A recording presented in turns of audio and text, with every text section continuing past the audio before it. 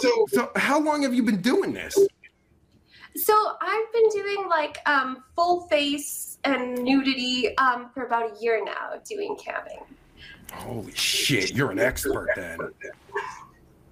I started off doing feet and then doing like naughty stuff from like here down, and then now I show everything.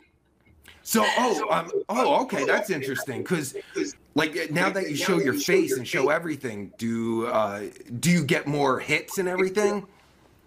Oh yes, because guys would just be like, "Do you not show your face?" And I'd be like, "No, sorry, not right now," and they just ghost. Like they're like, "I don't even want to deal with that."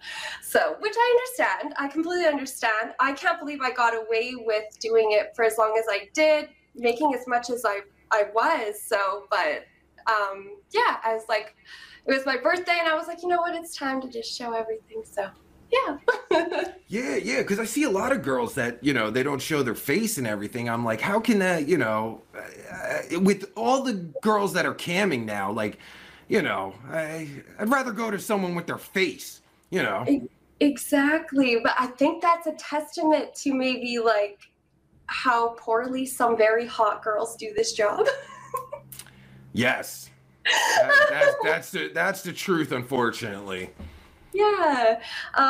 That's the only thing I can think of because yeah, there is a huge vast variety of girls doing this. So Oh my God, there is, and that's good. I mean, everybody likes variety. I mean, everyone's not into the same thing, but not showing your face to me just fucking, I don't know.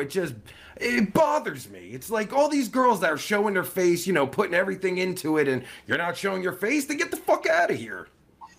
Right? I mean, like you gotta show everything. If you're showing your cooter box but not your face, makes no sense.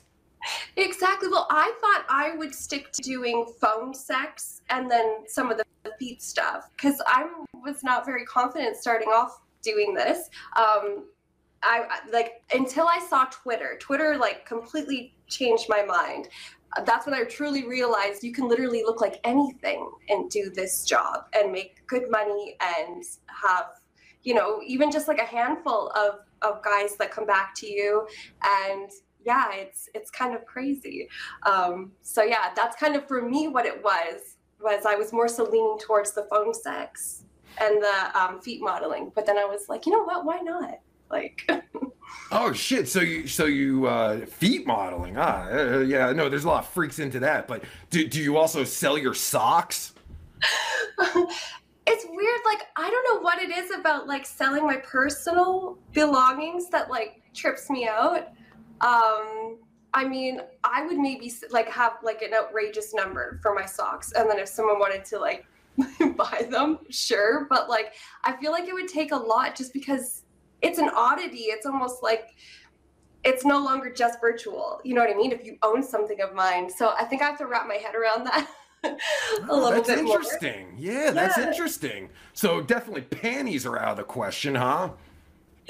Well, and like I said, like that is definitely an option maybe like down the road, but I'm Canadian, so whatever I'm shipping, it's so expensive to ship to the US who I majorly deal with. So that's why I kind of like, maybe I'll just put that on the back burner for now, the whole selling things like that.